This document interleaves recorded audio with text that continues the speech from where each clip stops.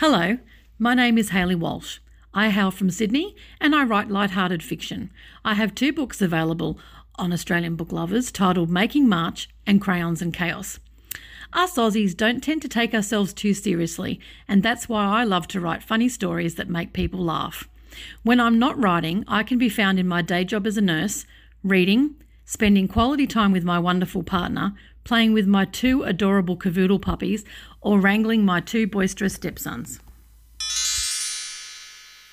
Once upon a time. Welcome to Australian Book Lovers, your destination for imagination.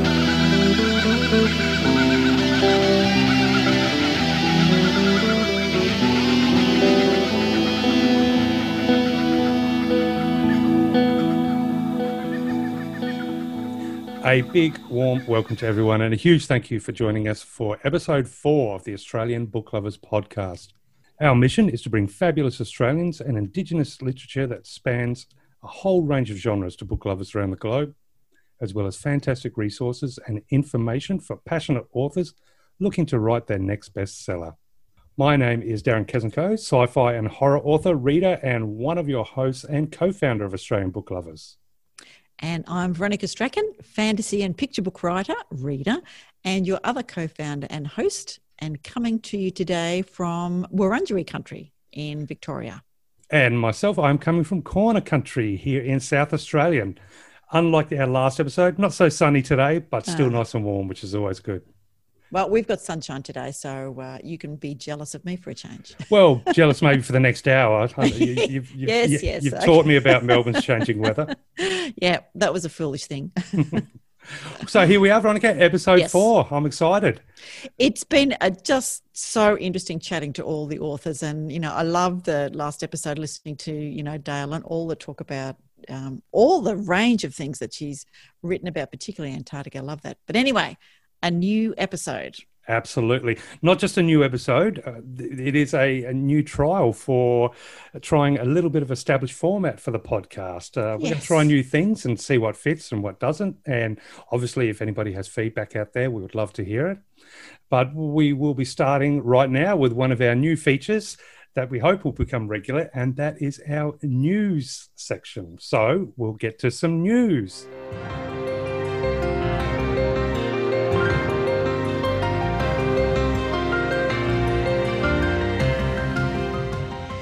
Okay, so news for us is mostly coming from a fabulous website that I'm a member of, which is Books Plus Publishing. You do need a subscription to look at all of the articles, but it's well worth it. So Books and Publishing is basically inside the Australian and New Zealand book industry. So not exclusively the news that we'll bring you, and we'll try and do things that are a bit more generic rather than time dated, because of course people will be listening to the podcast, in a few months and go, damn it, I missed that. But we will give you the clues about where they are. One thing I wanted to mention, which looks fantastic, is UQP, which is the University of Queensland Press. They're looking to publish an anthology of Indigenous speculative fiction. Okay. Yeah, in collaboration with Koori and Lebanese writer Michaela Saunders. She's going to curate and edit the collection. So there's a call out on her website, and her website is Michaela Saunders, MykaelaSaunders.com. And you can have a bit of a look, and there is a blackfella speculative fiction. So any of our listeners who meet those criteria, jump on in, because, hey, just fantastic to get more speculative fiction anthologies, let's be honest. So that was one news to share. And the other one that I thought was quite interesting was, it's not a recent one, it's an article from August 2019, but it's about judging a book by its cover. Oh, okay. This sounds interesting. Yeah. And given that we ask our authors to put their covers on show, and often readers do judge a book by its cover, I know I do. And if I see something that doesn't quite match, I think, I won't do that one. But if we can get the cover to get us in, then that's fantastic. This was an article written by Jane Curry, and she is the founder and publisher of Sydney-based Ventura Press. So what Jane was suggesting was that the biggest influence on design trends this decade has been Instagram. So she Really? she goes along to chat a little bit about thinking about, the LP record covers of her youth, and the book cover is actually consumable art. And I think, that's really good. And it kind of appeals to our sense of aesthetics. And also then, the cover of the book kind of positions it in the marketplace, so that if it's got a robot on, chances it's a sci-fi. If it's got a couple on it, chances are there's some kind of romance or adventure happening. So what she says is that you need to look at your bookshelf. So what are other people in your genre looking at, and what are readers buying? So if you look at the top 10 and your cover doesn't look anything like them, maybe have a bit of a rethink. That's not to say that an individual could stand out because it is different, but it's certainly worth, having a look. So she says then, on the other hand, the best cover designs often don't follow a trend, and it's tricky to go, Catch-22. Yeah, so she suggests Instagram, and of course Australian Book Lovers is on Instagram at Australian Book Lovers, and we will get better at putting covers. And you've got some news about what we're going to do for our authors on Instagram. Yes, absolutely. So the news part for my little part of the world is regarding the website and social media. Now, with regards to the website, we've actually now got a new feature on there called Latest Editions. So visitors to the website can click on that page and be taken straight to a directory of book covers of all of the latest titles that have been so graciously submitted to us for listing in our directory. So that's great. Obviously, Instagram will be a lot more active coming over the next few days as the website begins to settle on its feet. And I'm looking forward to introducing a whole bunch of book covers, as you were just talking about book covers, a whole bunch of book covers, as well as synopsis on Instagram, and maybe some information about some of the authors. And I will be including some cool photos of my cat as well, because in essence, he is my writing buddy and he is my reading buddy and he is my chili harvesting buddy. So he deserves a little bit He's of pretty sunshine. Gorgeous. Yeah. But that was interesting what you spoke about with regards to the book covers, because I know myself, look, every author approaches book covers, in their different way. Some people just, may hire someone to design it. Some people may purchase, pre-existing art concepts, etc. All valid ways to do it. Myself, with my books, I guess it's just one of those fun things that I love doing towards the end and coming up with the idea in my head. And I've been lucky enough to work with an artist who has a way of just reaching into my brain and also somehow deciphering my pen scribble that I'll take a photo of and send. He just turns it into magic. But the advice that you read out regarding having a look on the bookshelf, or perhaps looking at the top 10 in the genre, or at least top 10 that reflects some aspects of the genre you're writing, definitely did that. And for me, I think that catch-22 is exactly as you mentioned. You can follow what is, to a certain degree, look for a trend and then try to fit into that style that is obviously working, or take that risk and just do something completely different. Because it's funny, because the trend always begins with an outlier. Yes. And so it's a risk, absolutely, but to put yourself in a position where you may start a trend, or at least, divert eyes from people that might be, flooded with a certain style, it can be to your advantage, and obviously it can be to a disadvantage too. So it's definitely a personal choice. But for me, as far as personal choice, I love that part. I think, the old addict that you can't judge a book by its cover. I understand. I mean, obviously it's a cliche that we've grown up with since we could, walk and talk. But of course, a cover means so much. It's a download of information. It's a promise. This is the promise I'm giving you. This is the emotions that I'm hoping to help you to experience. And here's Bobby now to say hello. Yep. So sorry, dear listeners. I let my cat out for a walk and he refuses to go out by himself, so he's back. But no, so for me, that's I think the cover is, and it's the cover isn't the deal breaker, but the cover, if I'm in a bookstore, will help me pick it off the shelf and read the back, or flick through the pages and check out the style. Yeah. So essentially, it's definitely so important. And speaking of art, I am hoping that particular artist, Steve Leven, will be a part of an interview soon, because very good. he's done a lot of book covers. He's also done record covers or LP covers, and he's also had art displayed. I think all across Australia. He does all styles. He creates artwork for governments and for education departments. And he's a fascinating artist who lives and breathes every aspect of creative design and stuff like that. So that'd be interesting. But yes, book covers. And one of the advice I did read at one point was, and you've probably come across this as well, if you find your sales not going as well as they could be, change your book cover. Yes. Absolutely. I don't know if I can do that. No, it's a little tricky for some people, and it's whether you're prepared to let that go. But I think Brian Cohen, I remember he does some great. He's an American author who does some great how to write stuff and how to use marketing, like Amazon and Facebook and all of those kind of things.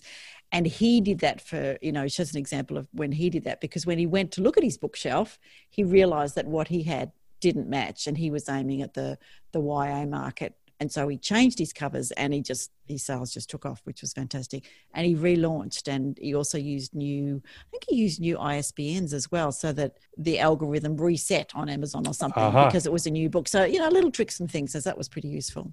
One of the things that I was interested that Jane Curry also mentions is that, there's more than sort of, aesthetics to the, putting your book cover on Instagram.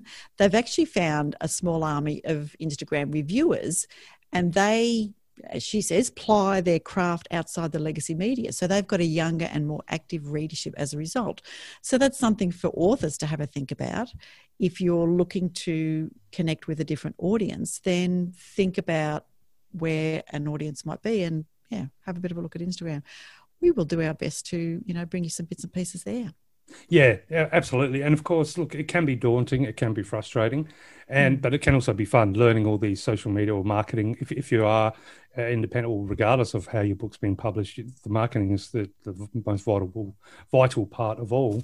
But obviously, we will be doing all we can on Facebook, and we're going to try and become, develop a huge presence on Instagram. So if you are an author unsure of how to market, or are still in the learning process, it's forever a learning process, no doubt about it.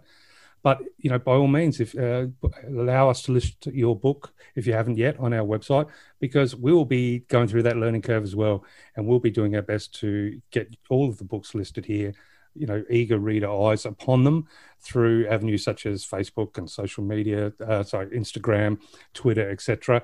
And we're not going to stop, and we're going to keep learning, and we're going to keep finding these tricks, and hopefully we will get bigger and better. And, at the end of the day, that means more readers looking at these books, and hopefully finding some magical novels to kick off winter as it slowly comes in, and good sales for all the authors, which is the number one goal. Yes, indeedy. Yes. So now, as I mentioned earlier, we're trialing a few different little features for our website. So now what we'd like to do is introduce our second new feature, which is author cameos. So without further ado, how about we have a listen to one now?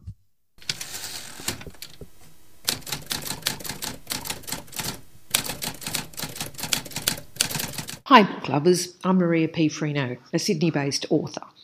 My debut novel, The Decision They Made, is on the Australian Book Lovers website. I've made a career of using words to communicate, writing press releases, ads and newsletters for products from food to jewellery, fashion and interiors, as well as garden and building products. It's all been part of my writing career. Now, as well as working as a web content manager, I write fiction short stories and novels, namely family sagas, contemporary fiction and science fiction. There will be 2 more books published this year. One is a contemporary fiction and the other a science fiction trilogy. Look out for them on the ABL website.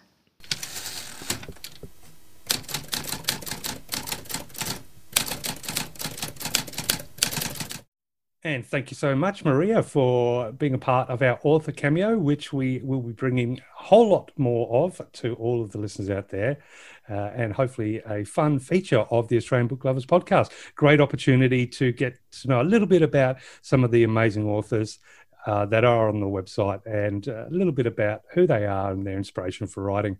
So definitely keep your ears tuned, because there's going to be a whole lot more of those to come. So Veronica, episode 4, I understand you've got quite a very cool interview for us today. Absolutely. So this was a really fun interview. So this is Kevin Clare, and Kevin has a great website. It's a little fantasy, a little sci-fi, a little love. So he's got a number of books on the website, and I'll let him talk about what they are and all those kind of things. But Kevin is, let me just switch to the right page so I've got it here. Kevin lives with his husband Warren in their humble apartment, which they call Sabrina, in Australia's own Emerald City, so which is, of course, up in Sydney. So his tales explore unrequited love in the theatre district of the afterlife, romance between a dreamer and a realist, and a dystopian city that's addicted to social media. So a real mix. But definitely. Yeah. Mixed bag of lollies for sure. Good lollies. Good lollies, yes. But you know, love is a fairly strong influence in a number of his stories. So it was interesting to think about fantasy and love and, you know, sci-fi and love and those kind of things, because there are some people who are more purists in terms of what they read in their genres. But what are your thoughts about having romance in, you know, say fantasy and sci-fi, or horror for that matter?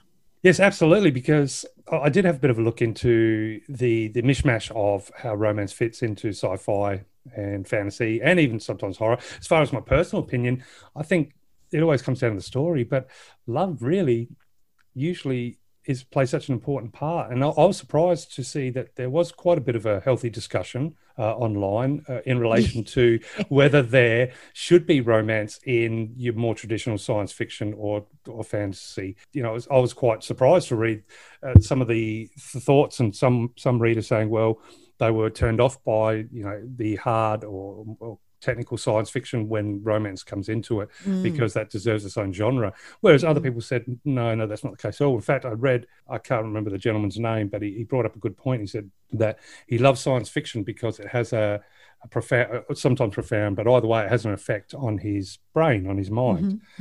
But he also loves romance because that can have a profound effect on his heart. So getting a story that can actually have an effect on both is, you know, why wouldn't you want something like that? But I guess with horror, it's often the case of usually there's maybe an already established relationship that then is put into a position of turmoil or deep trouble or deep challenges, as opposed to how that relationship forms. It's usually we're already introduced to a relationship. So I can't think of many horrors off the top of my head, except for maybe, you know, where the protagonist survives with another character and they therefore form a bond at the end and become together.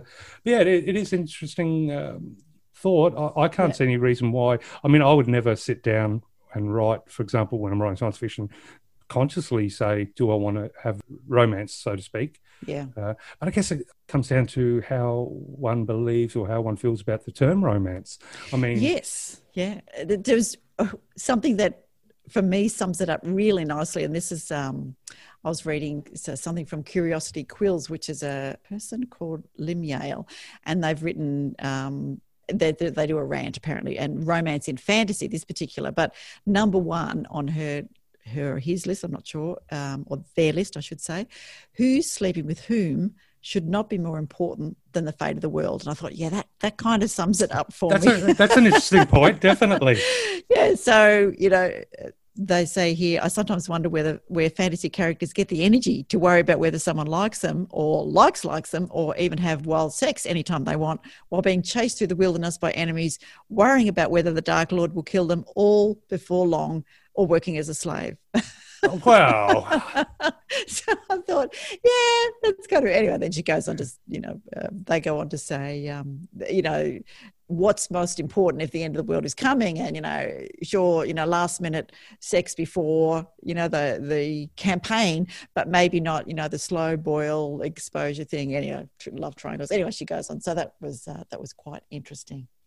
And again, that seems to be one viewpoint on what romance is, and definitely, I think, you know, if I'm reading a horror or a sci-fi or a fantasy, then and romance is in there, that's not going to be a problem at all. But I guess I can understand the point where if the focus of what becomes important in a story shifts from perhaps the overarching plot and instead focuses on the two characters. So because if it's essentially a story about two characters coming together in a romantic situation, then whatever's happening to the world around them becomes a backdrop as opposed to a feature of the story. So for me, that would then turn that into pure romance. Does that make sense? Whereas integrating romance in a story without taking away the importance of whatever the plot is for that particular novel or genre, I think it's a vital part. Love is really such a driver of so many abilities to go through so many horrible things or take on challenges or, to slay I mean, don't people slay dragons to win hearts? And well, yes. So love is such a powerful motivator in every genre, I think. So, but science fiction and fantasy, I think, needs romance. Romance is what it's all about, as far as what's driving all characters. Not all the time, but it's nothing to be get the red pen about and say, well, no, this is turning into a romance. So it is a tricky one. It is, yeah. I tend to like stories that have a more of a social aspect to them, and whether that social includes a romance or whether it's just a relationship between a group or two or three people. I like stories that have people in them. So whether the world is set on a rocket, whether it's a dystopian, Melbourne, whether it's like a fantasy, medieval, Middle European, as many of them are, what I like about that is how they interact with each other and their world. So for me, it's always all about the people.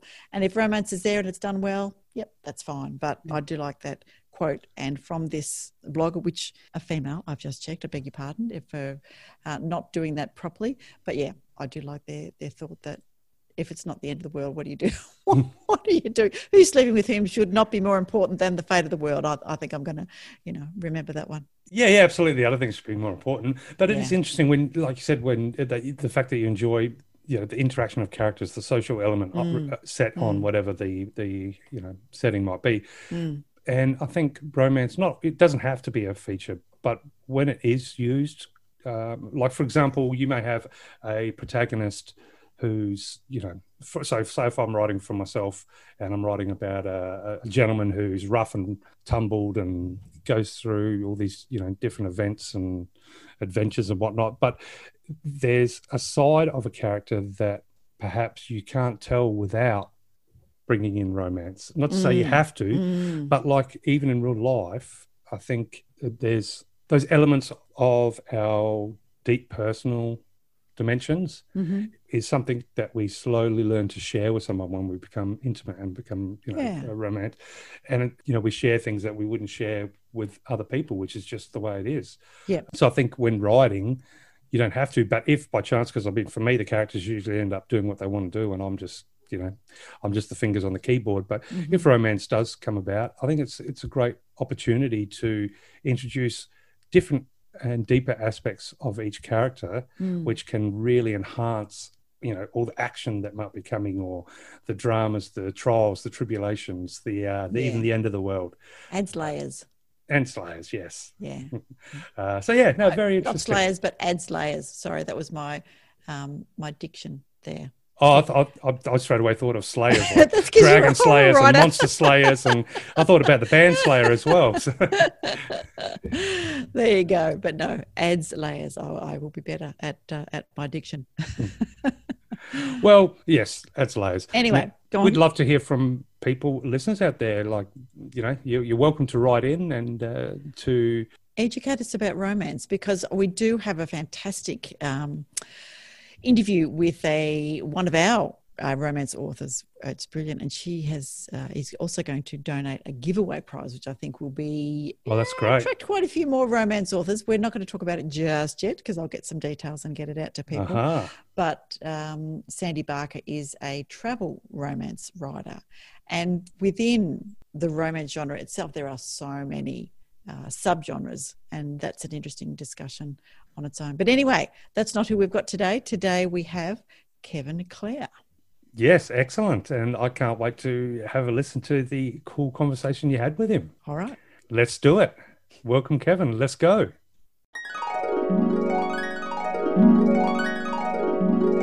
And I'm absolutely delighted to have with us Kevin Clare. And Kevin has 4 books on the Australian Book Lovers website.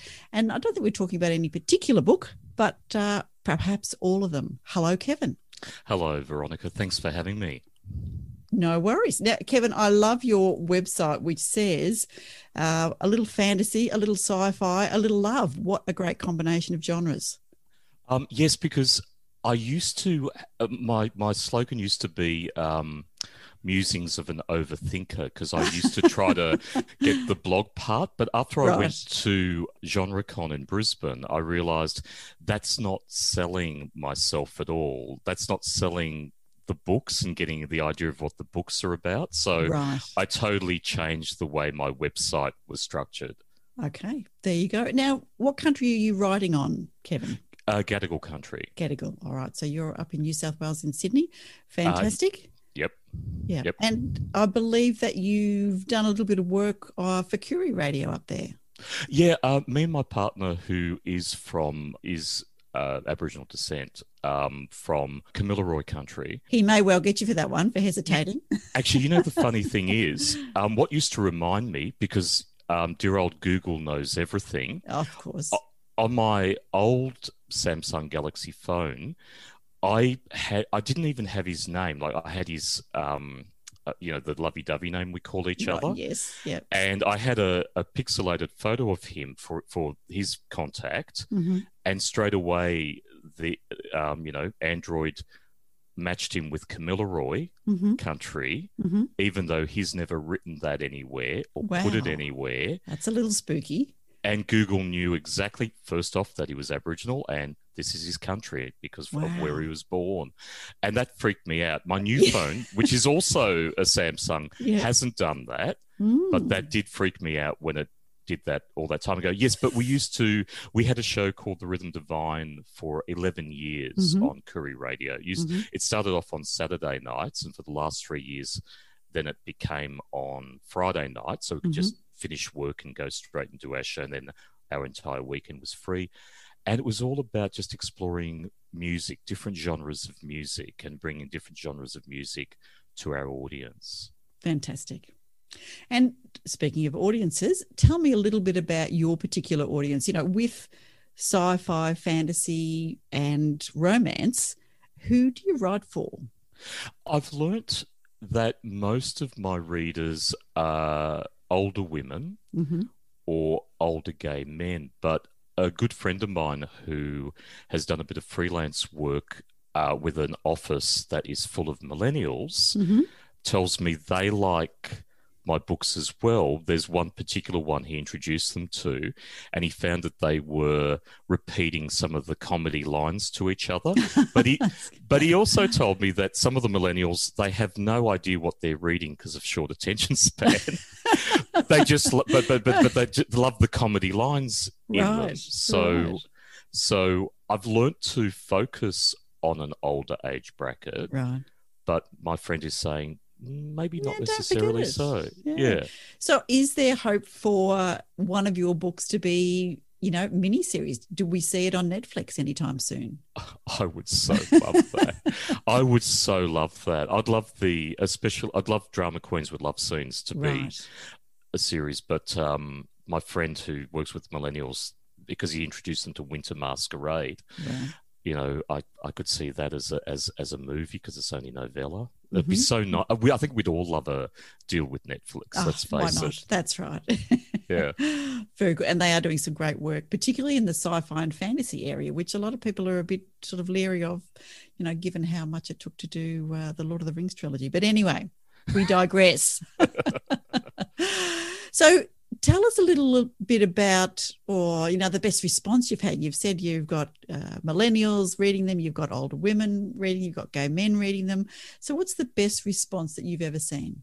The good thing is I've had a lot of good reviews for my work. The only work that I've had totally mixed reviews, as in there's no middle ground, it's either love and hate, is when I tried to write a romance. Nate and the New Yorker and Nate's Last Tango, when that came out, it divided audiences because it's actually more a story about grief than it is about romance. So some people adored it and what it was saying about someone grieving over a past relationship when they're thrown into a new one and they're not quite ready yet. This guy is lovely and seems perfect, but Nathan's not ready to commit. So of course the true romance lovers totally slagged it off. There's a wonderful review of someone who doesn't like the book at all, but her review is filled with real wit. Right. And I often share it with people. You know, she talks about, you know, not only do we have to suspend our disbelief, you know, to a point where it's unbelievable, you know, but I can't remember what she's wrote. I'd have to look it up quickly, but she's my favorite. She's my favorite bad review I ever got. So, Kevin, what about some good reviews? Tell us about when you've had a good review of your work. I've had some beautiful reviews generally for a lot of my work. But when Drama Queens with Love Scenes came out, my first book, because I've got 7 out there at the moment and there's an 8th one that's just been signed up. Fantastic. Everyone fell in love with a secondary character named Guy, who's the insecure angel in it. And this threw me because I was already writing the sequel to it and I didn't include him in the sequel. Oh, no. And all of a sudden, everyone's saying, like reviewers and readers are putting in, I've put my own request in for my own guardian angel, and I want him to be Guy. and another person wrote, he's the emotional linchpin of the book. You know, dear. so everyone was talking about him. So I had to really rethink and rewrite the sequel to include him. Right. You know, so he's definitely there in all 3 of the Actors and Angels series. Beautiful. So tell me, as a writer then, are you a plotter or a pantser? I started off plotting early on because the sequel to Drama Queens with Love Scenes is one called Drama Queens and Adult Themes, which is a bit of a play on, Veronica, our age group, when you used to watch TV and they'd say, and this program includes adult themes. Yes. The title is lost to Americans. They don't quite understand why I called it that, but that's why. Yeah. That book, because not everyone knows the full story, because part of it's set in the afterlife, part of it is my characters from the first novel reincarnated and living in Sydney. So I had to write it from 4 different points of view. So I had to carefully plot in a way that each of the storytellers would continue the story. They wouldn't retell another part, so that's when I became a plotter. When I wrote Social Media Central, because it was the first time I ever wrote dystopian, I kept second guessing myself. Right. And as I was writing it, I kept rewriting and moving away from my outline. And even there was a secondary character in it who decided she needed more of a starring role. So that helped panster it a bit, because it meant that she became the girlfriend of one of my other characters. And so what I had planned for that other character being single went out the window. And now I kind of do half plot, half panster. For the sequel, which is still a work in progress, to Social Media Central, which is called Virtual Insanity, I have stuck to the outline, but there's another project I'm working on at the moment, which is a contemporary piece set in the rave party culture days of the 90s in Sydney, which I'm finding I'm panstering a little bit, because I think, Veronica, we all know that once we've got a few books under our belt, we kind of know what our readers expect. Yes. And sometimes, even though in the outline you've written that you're going to move to this other character in the secondary storyline, instinctively you know, if I leave this main storyline at the moment and move to another character, the reader won't like it. They'll get Yes. frustrated. And you kind of know that. So this is why I've become partly, I do definitely outline. Sometimes I'll outline a second draft before I go back to the book. And even with one of my works in progress at the moment, the one is set in the 90s, I'm already writing notes for the second draft. Right. You know, what I need to expand on, what, Yeah. you know, even before I've even read it and see if it's any good. So, yeah, I'm a hybrid, but I've learnt to be a hybrid just through, you know, author instinct. Sounds good. And I love the name of that sequel. Very nice. So tell me, are there any secrets hidden in your writing? You sound like the characters are telling you what to do and they're coming, you know, merging from one book to the other. So what secrets have you got in your writing? Except for Social Media Central, which is totally in a different, you know, it's set in 2064, it's in a different place, different time. There are crossroads with my other books. The Actors and Angels series, because like Drama Queens with Love Scenes is set in the theatre district of the afterlife, and the two main characters in the first chapter, they're dead, but they don't remember how they died. And the second book, like I said, takes place both on Earth and in the afterlife. And the third book, Drama Queens and Devilish Schemes, takes place in the afterlife. With Nate and the New Yorker, I'm giving a spoiler away, but Okay. the reason Nate is If anybody doesn't grieving- want to hear this, please just turn it off and fast forward for a couple of minutes. Go ahead. Actually, the reviewer who was witty and hated it Yes. gave the spoiler away, and I Oh, was so annoyed that she did that. It's like, and I'll tell you what she said. She said, "And there's a ghost in this story. I didn't expect a ghost." So basically, Nate is grieving because his soulmate actually died early. And this is why he's not ready for the perfect relationship. But I've been able to tie in different scenes from different point of views. For example, in it's definitely in. Oh, now I'm not sure which book it's in. No, it's definitely in Drama Queens and Devilish Schemes, I think, or it may be in Drama Queens and adult themes. You can tell I don't reread my own books. There's a fantasy scene where Guy the Angel and the main character Adam are suddenly in Buenos Aires, in this mystical version of Buenos Aires. The Pink Palace is there, and there's all these tango dancers. In the last scene of Nate's last tango, where Nate is in Buenos Aires, he does see a fantasy version of his former lover dancing, and his former dead lover is blonde. He has this blonde curl over his forehead, and that's referenced in the fantasy scene in that Actors and Angels scene where they're suddenly in Buenos Aires. So I do have little, like, I don't know, hidden Easter eggs or whatever you call them, where they do, and the one that's been signed that's called The Midnight Man actually has the characters from Nate and the New Yorker, but not with his New Yorker boyfriend Cameron, actually with his actual boyfriend, with his soulmate back in those days. So Right. I do. Sounds like a whole family tree. And Yeah. how do you keep track of them? It's hard because, like I said, I never reread my own books. I find it hard to do because whatever I've dealt with in life, writing that book, it's gone. I don't need to revisit it. For example, in Drama Queens with Love Scenes, there's aspects of a time when I was bullied at work in there, but it's done in a different setting, obviously not in a work setting. So now that I've written it, I don't need to revisit it. In Winter Masquerade, that's actually about a time in my life when I was in an abusive relationship.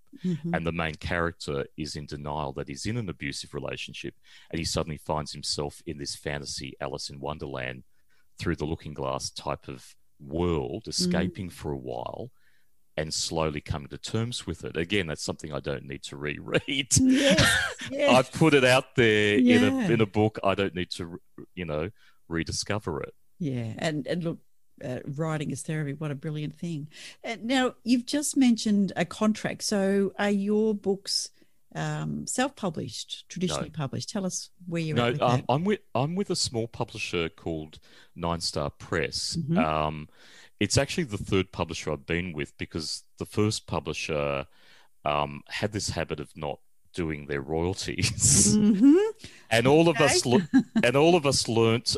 We slowly learnt that if we started complaining about it, they'd drop our contract. The second publisher I was with, Wild City Press, went under. Mm-hmm.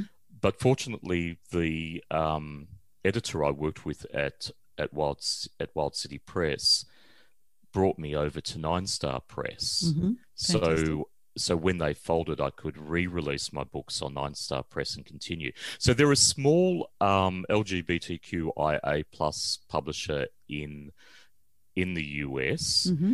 They were trying to do more literary stuff to begin with, but then the market, they kept asking more for fantasy and science fiction, which is fine. But they still are trying to put the contemporary stuff out there because they do want to get those awards and that recognition. Yeah. So I have that beautiful luxury of being assigned a cover designer, a cover artist, being given an editor, and I've now got an editor who's in London, so my books are starting to come out in the type of English spelling that we like to use. Yes. Because dear old Jason, Yes. my American editor, Yes. I had to then, after I finished the book, Yeah. I'd do another, copy and paste, change it to American spelling, let it do a spell check, change everything for him. So a lot of my books are in American spelling, but I can now do them in Australian spelling. And yeah, of course, I've got the luxury of then copy editing and line editing. Fantastic. You So know. important in putting a good product out. Exactly. So let's go back to before the writing, and you've said, you're a little bit of a pantser and plotter somewhere in between there.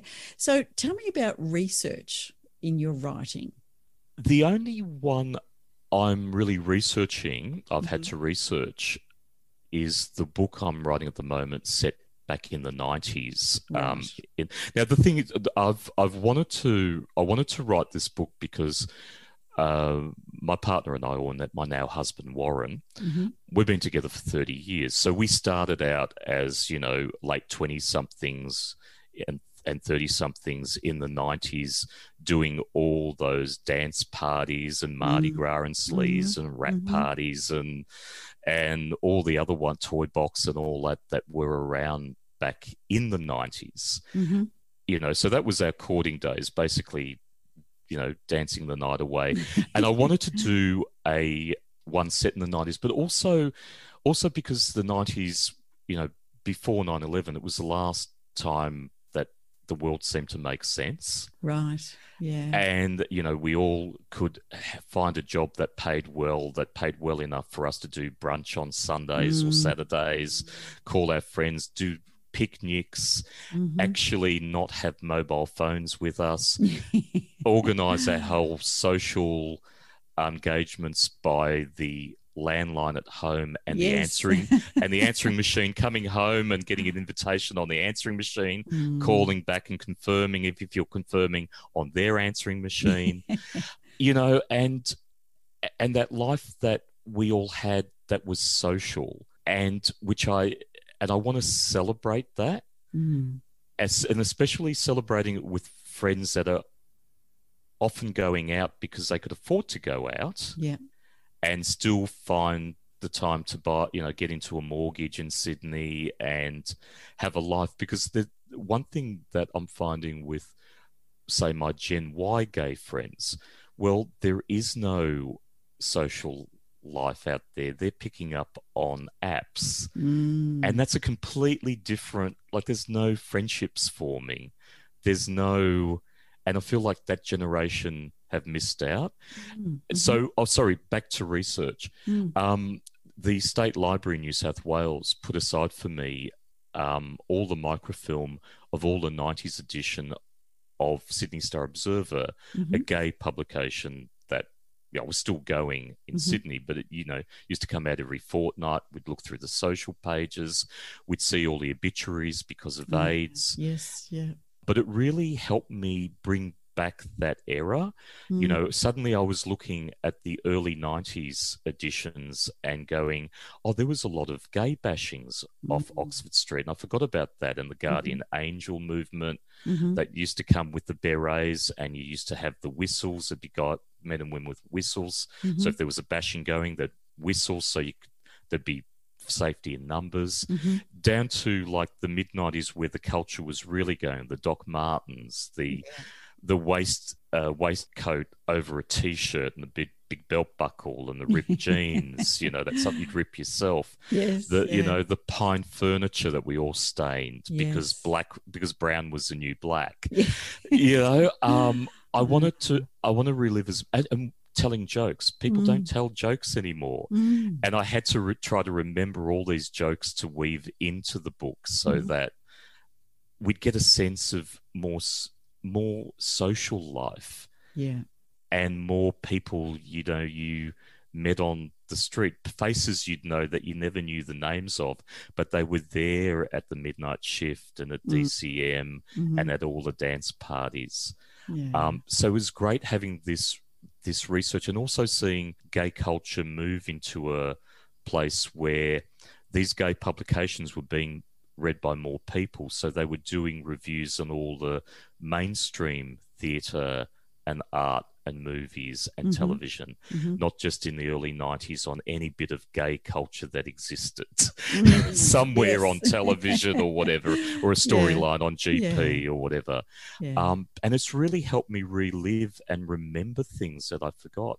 And one of the most, I'll just end with this little bit. One of the most interesting things I read in one of the 1990 editions was that the Young Liberals had their meeting in Adelaide, and they were going to take to the Liberal Party how the age of consent for gay people should be the same all over Australia. It should be 16, and reading that it was still illegal in Tasmania, decriminalised in, I think it was Western Australia, I could be wrong, still 21 in Queensland, or maybe in Queensland it was decriminalised. I can't remember, but remembering that it was still, you know, illegal and decriminalised, and the age was 21 here and 18 there, and this was the Young Liberals saying radical. This. You know, it's like the Young Liberals today aren't that breed, you know. Interesting. Yeah. Oh, fantastic. Okay. Embedding is so important. You know, I think as a child of the 60s, there's so much that we have forgotten. Even just you mentioning those bits and pieces, I think, yes. Landlines, etc. Kevin, you are also a great supporter of the writing community on Twitter, and yourself and Rebecca Langham are responsible for AusRights. So tell us a little bit about what happens with AusRights, which is a hashtag AusRights on Twitter. Yes, Rebecca Langham started it a while back, and it was a time, she's with the same American publisher as me, and both of us, our social media was so caught up with Americans and such that we weren't acting locally. And the real thing, unless you find your tribe locally, it's almost impossible when you live in a totally different time zone to reach out to an American audience, a European audience, a UK audience. So she was smart enough to get us to create AusRights on Twitter to help us connect with Australians. When COVID hit, because she's a school teacher, she was suddenly creating Zoom classes and didn't have time for AusRights. So I took over. I said, do you want me to create one of the prompts for a month? And basically what AusRights is, once a month, you get a whole month of prompts every second day, and they can be everything from, you know, are you a plotter or a pantster? Tell us about your latest whip. Or show us a picture of your favourite room, or tell us about your favourite old toy. So I took it over 1 month because I knew she didn't have time to do it. And since then, we both share the load back and forth, creating the prompts.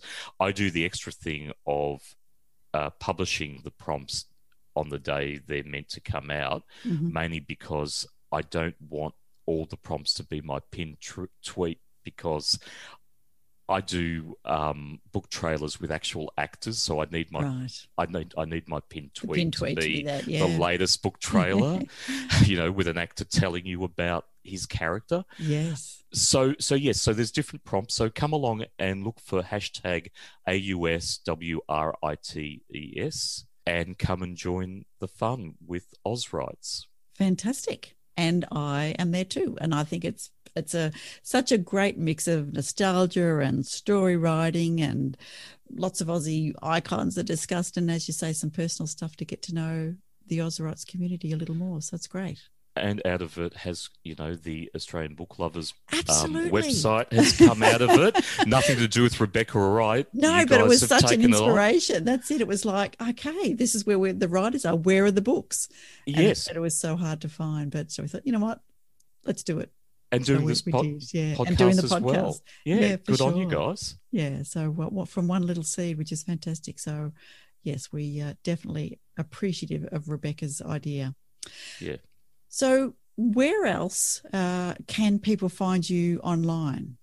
I'm very active on Twitter. I also have an Instagram account because work I freelance for that I used to work at all day once upon a time. Yep. I was surrounded by millennials and Gen Y, so they got me onto Instagram. Right. And of course Facebook, but as a lot of us authors know, even having a dedicated page on Facebook doesn't reach people the way it used to in years past. So I just have I keep my Facebook author page open, which is not under my own name, which is under the original name of Drama Queens with Love Scenes. But I keep it open because people still find it and start following, even though I know it doesn't reach people. But I'm most active on Twitter, and I do play with my audiences differently across the three platforms because I know they're three different audiences. But also I have a newsletter. So, sign up for the newsletter. I always start my newsletter telling you what's going on in my life. And then, going on and talking about other things. And one thing that's going on in my life at the moment, a few of us from my queer publishing, Nine Star Press, are putting together a virtual online queer book conference. For most of us in Australia, it'll happen on May the 9th. It's a one-day thing, but for people in different time zones, it's mostly May 8. It'll start at like some ungodly hour on May 9 for us. But we're trying to get some Australian queer writers on board. Fantastic. To be part of the time zone that suits me and Gillian in New Zealand, who are part of this group. So excellent. So keep an eye out for Icarus, ICARUS. Book conference that'll be heading off in May. Fantastic. All right. Unfortunately, that's all we've got time for today. So thank you to everybody for listening to Australian Book Lovers. And in particular, we hope you enjoyed hearing a little bit more about Kevin Clear and his fantastic works of science fiction, fantasy, romance, and many other things in the writing community that he does.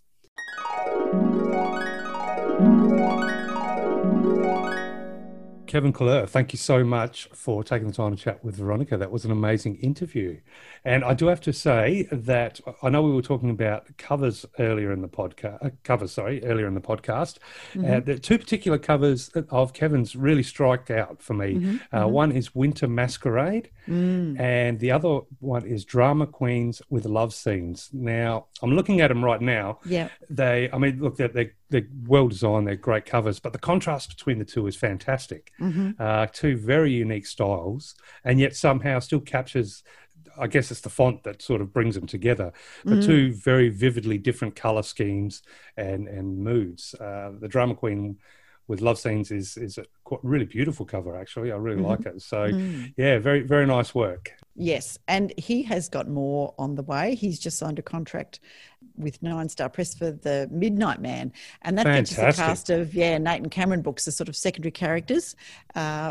Nine Star Press is a boutique publisher of quality LGBTQA, romance, erotica, and literary fiction.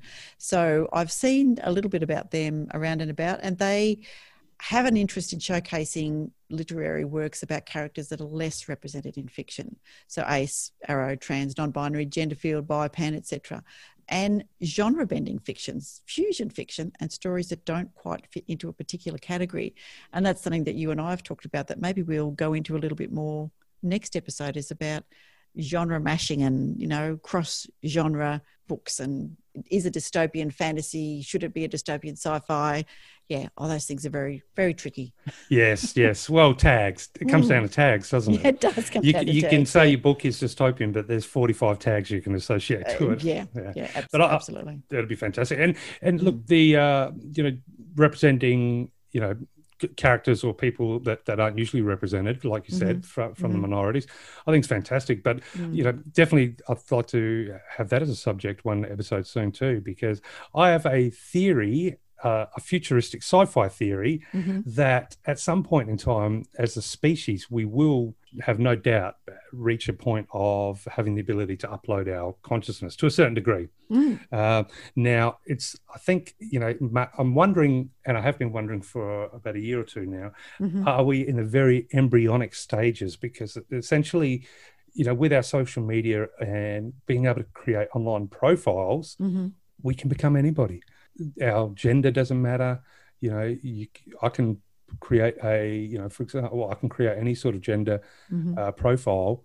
And, so can you imagine the leapfrog if you added 500 years, for example, and if you could upload yourself into a conscious, like your conscious into then you could be whatever you wanted to be. And, in theory, sex may not be important. It may still be, but the main thing is you'll have the choice of who you are, as opposed to, feeling. I know it's difficult for a lot of people out there that may not feel comfortable in their own skin for whatever reason.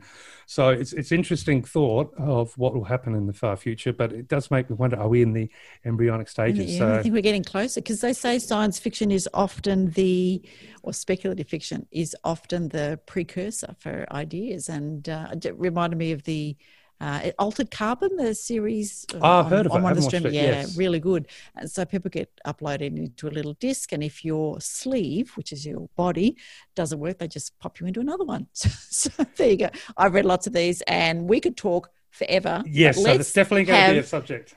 Yeah. What about another author cameo? Have you got somebody else for us? Yeah, absolutely. Well, look, we have a whole heap more of content still to come. So for our wonderful listeners out there, stay tuned, because we're about to have another author cameo. We are going to have a reading from Kevin Clare from his novel Nate and the New Yorker.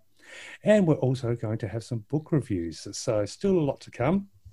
Before we do let you go, I did want to take this opportunity, because our discussions earlier, Veronica, about romance and science fiction and whatnot. So, and I think romance comes in so many different shapes and sizes. And I thought, well, I might take this opportunity, and a very quick little story. And this is where I think romance can be a little bit of science fiction, and maybe and then we can try our tail end. But so one of the first times I was allowed when I was a kid to actually go to a shopping centre by myself. So I can't remember, maybe 9, 10 back then. Maybe a bit earlier. It was a big adventure, but of course, where did I go? Straight to a bookshop, and it was heaven. and look, I was young, obviously, but I remember opening book, and for the life of me, I can never remember what book it was. But in the book, they actually opened it with a quote, and the quote in it's, although I never remembered it precisely, it stuck with me forever. And I did find it today, looking on, so Google can be your friend, absolutely. And look, it can mean a lot for everybody, but different things for everybody, depending which way you want to look at it. But as far as from a romantic perspective, I think there can be romance when you're a kid, discovering literature and then developing your concept of the world. So I'll read you the quote, and then we'll try our tale. And it'd be interesting to hear your real quick thoughts about the quote. So the quote is, "If the stars should appear one night in 1,000 years, how would men believe and adore and preserve for many generations the remembrance of the city of God which had been shown? But every night come out these enjoys of beauty and light the universe with their admonishing smile. Now, that's a quote by Ralph Waldo Emerson, and I understand it's from Nature and Selected Essays. But what struck me, or almost shook me back then, was, yeah, wow, what if the night sky was dark every night, and then one night you could see all the stars? So you've just described Isaac Asimov's book or story called Nightfall. Then perhaps maybe that's the book I picked off the shelf. Yeah, it could have been. That was amazing. I remember reading that as a young thing, much younger than you, but that's okay. And it was exactly that. So the stars only came out once in 1,000 years because they had, I think, 2 or 3 moons. I can't remember exactly, but there was always a moon in the sky and they never saw the darkness. And the trouble was that the world pretty much went mad every 1,000 years, that people's mind just couldn't cope with it. So wow. Okay, I have to read that book. I can't believe I didn't. I've read so much Isaac. I can't believe I didn't read that book. Yeah, there you go. I'm starting to believe now that I might have had it in my hands, though, as a little kid with my first adventure to the shopping centre. But for me, it was a little bit of romance too, because, that stuck with me forever. And, even now when I look up the stars, that's what the stars are to me now. There's something that, I have to remember, what if it was only tonight I could see them? And that maintains that romance. So romance means so many different things to so many different people, and I've got a little bit of a romance with the stars. Yeah, even if there's fireballs ready to kill us all. Too much horror. No, just existential crisis.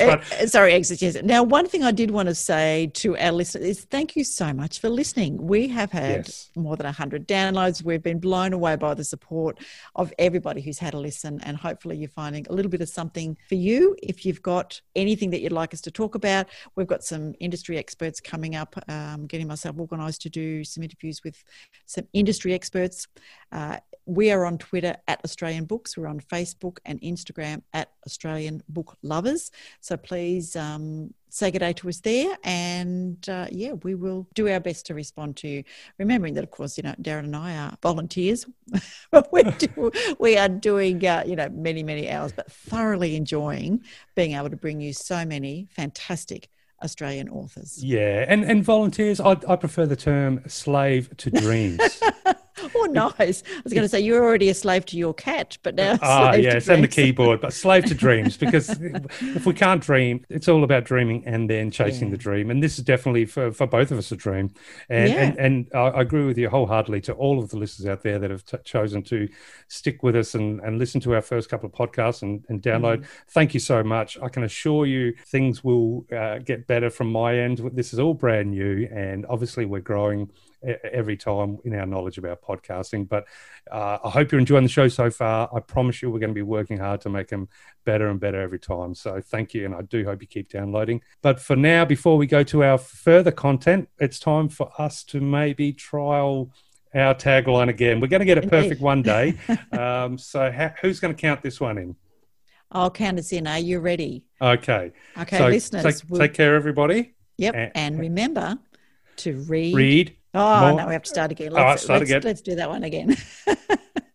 All right. And one more time, Darren, with feeling. Here we are. Remember to read more Aussie books. Yeah, no, we need to practice that way. It's a 6.5 out of 10. That's okay. It's above 5, even if it's my own rating. Yeah, take care, everybody. Bye for now.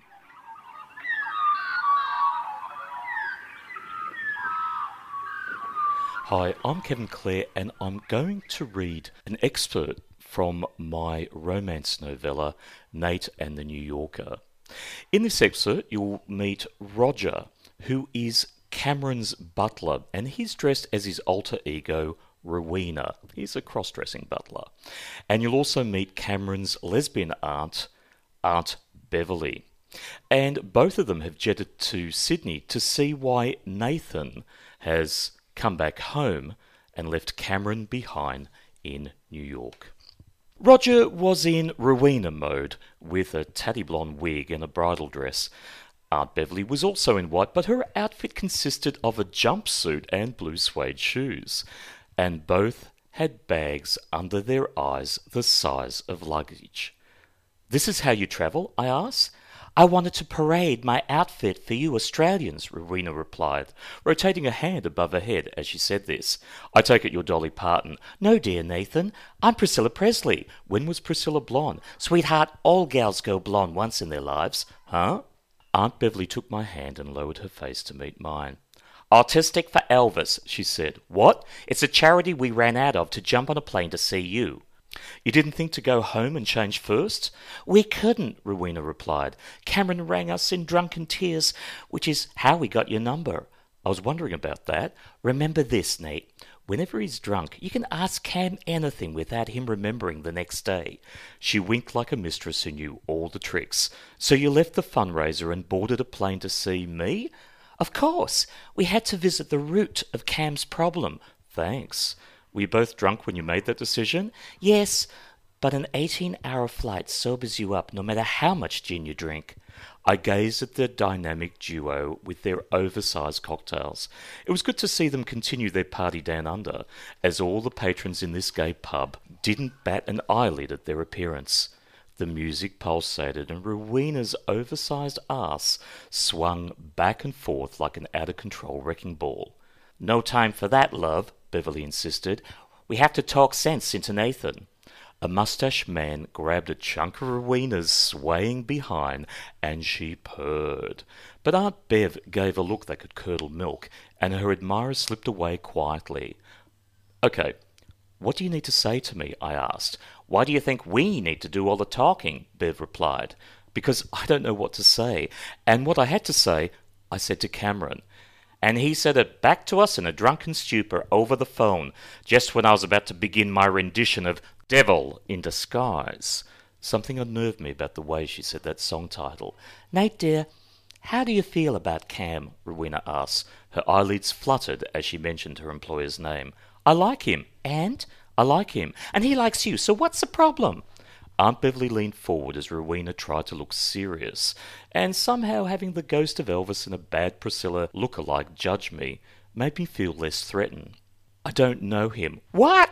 Rowena's head flicked back so fast that her wig flew into someone's beer. Fortunately, the patron was too drunk to notice. She then turned, scrunched her face, and looked me right in the eye. He paraded you all around New York, showing you the sights, and Bev put a finger to Rowena's lips. How much does he know about you? Bev asked. A fair bit, more than I know about him.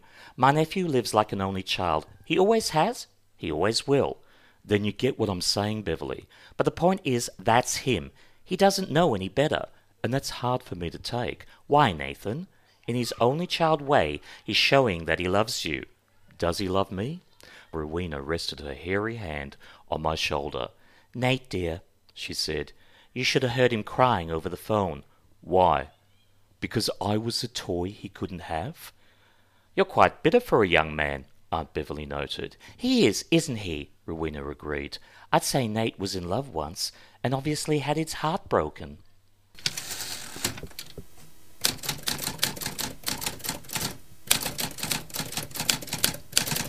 Hi there, this is Laurie Bell. I'm a fantasy and science fiction writer. I'm also a blogger, reviewer, flash fiction writer, narrator, and the author of the Stones of Power series, starting with the Butterfly Stone. It's a magical YA fantasy about a young mage-kind girl who desperately wants to help her detective uncle on his next case. A mysterious woman wants her missing necklace found, which launches a wild and dangerous adventure. But beware, don't let the shadow touch you. You can find out more about me at australianbooklovers.com under fantasy. Bring ice cream.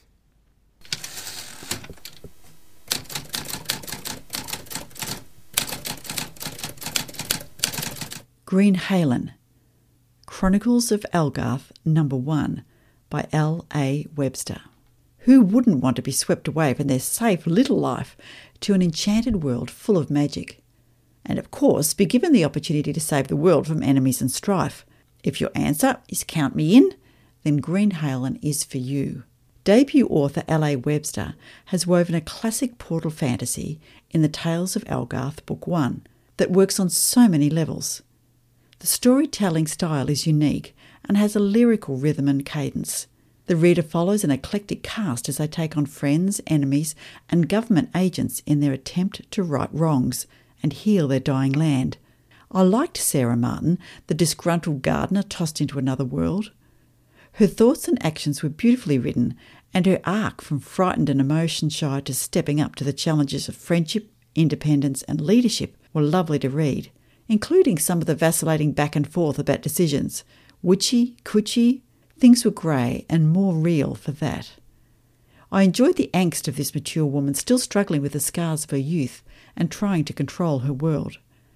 Her way is not all smooth, but as well as Sarah's leaps of faith and perseverance, there are a good crew of accompanying characters. I'm hoping to learn more about them in forthcoming books as, for some, their page time was a little slim for me and they didn't leap into my mind fully formed like Sarah. The portal transition from Sydney to the mystical island of Algarth is really well done. Webster's world building has a deft touch that ensures the focus remains on the characters as they drive the story forward, but gives us enough to bring a strong sense of the beauty and heartbreak of troubled Algarth. I also enjoyed the Cli-Fi thread with the overlay of our own climate challenges, which seeds some important messages for our future and those who wield the power to aid or stop action on climate change. Great conflict, characters and Cli-Fi. I'm looking forward to the next instalment. Let's meet again when magic happens.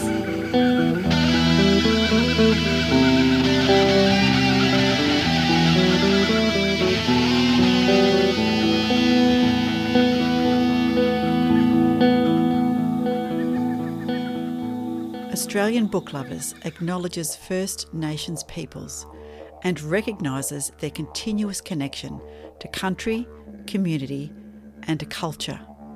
We pay our respects to elders past, present and emerging, and honour the sharing of traditional stories passed down through generations. We're committed to a safe and inclusive welcome for authors and readers of all cultures and backgrounds, including people of LGBTQIA+ communities and their families.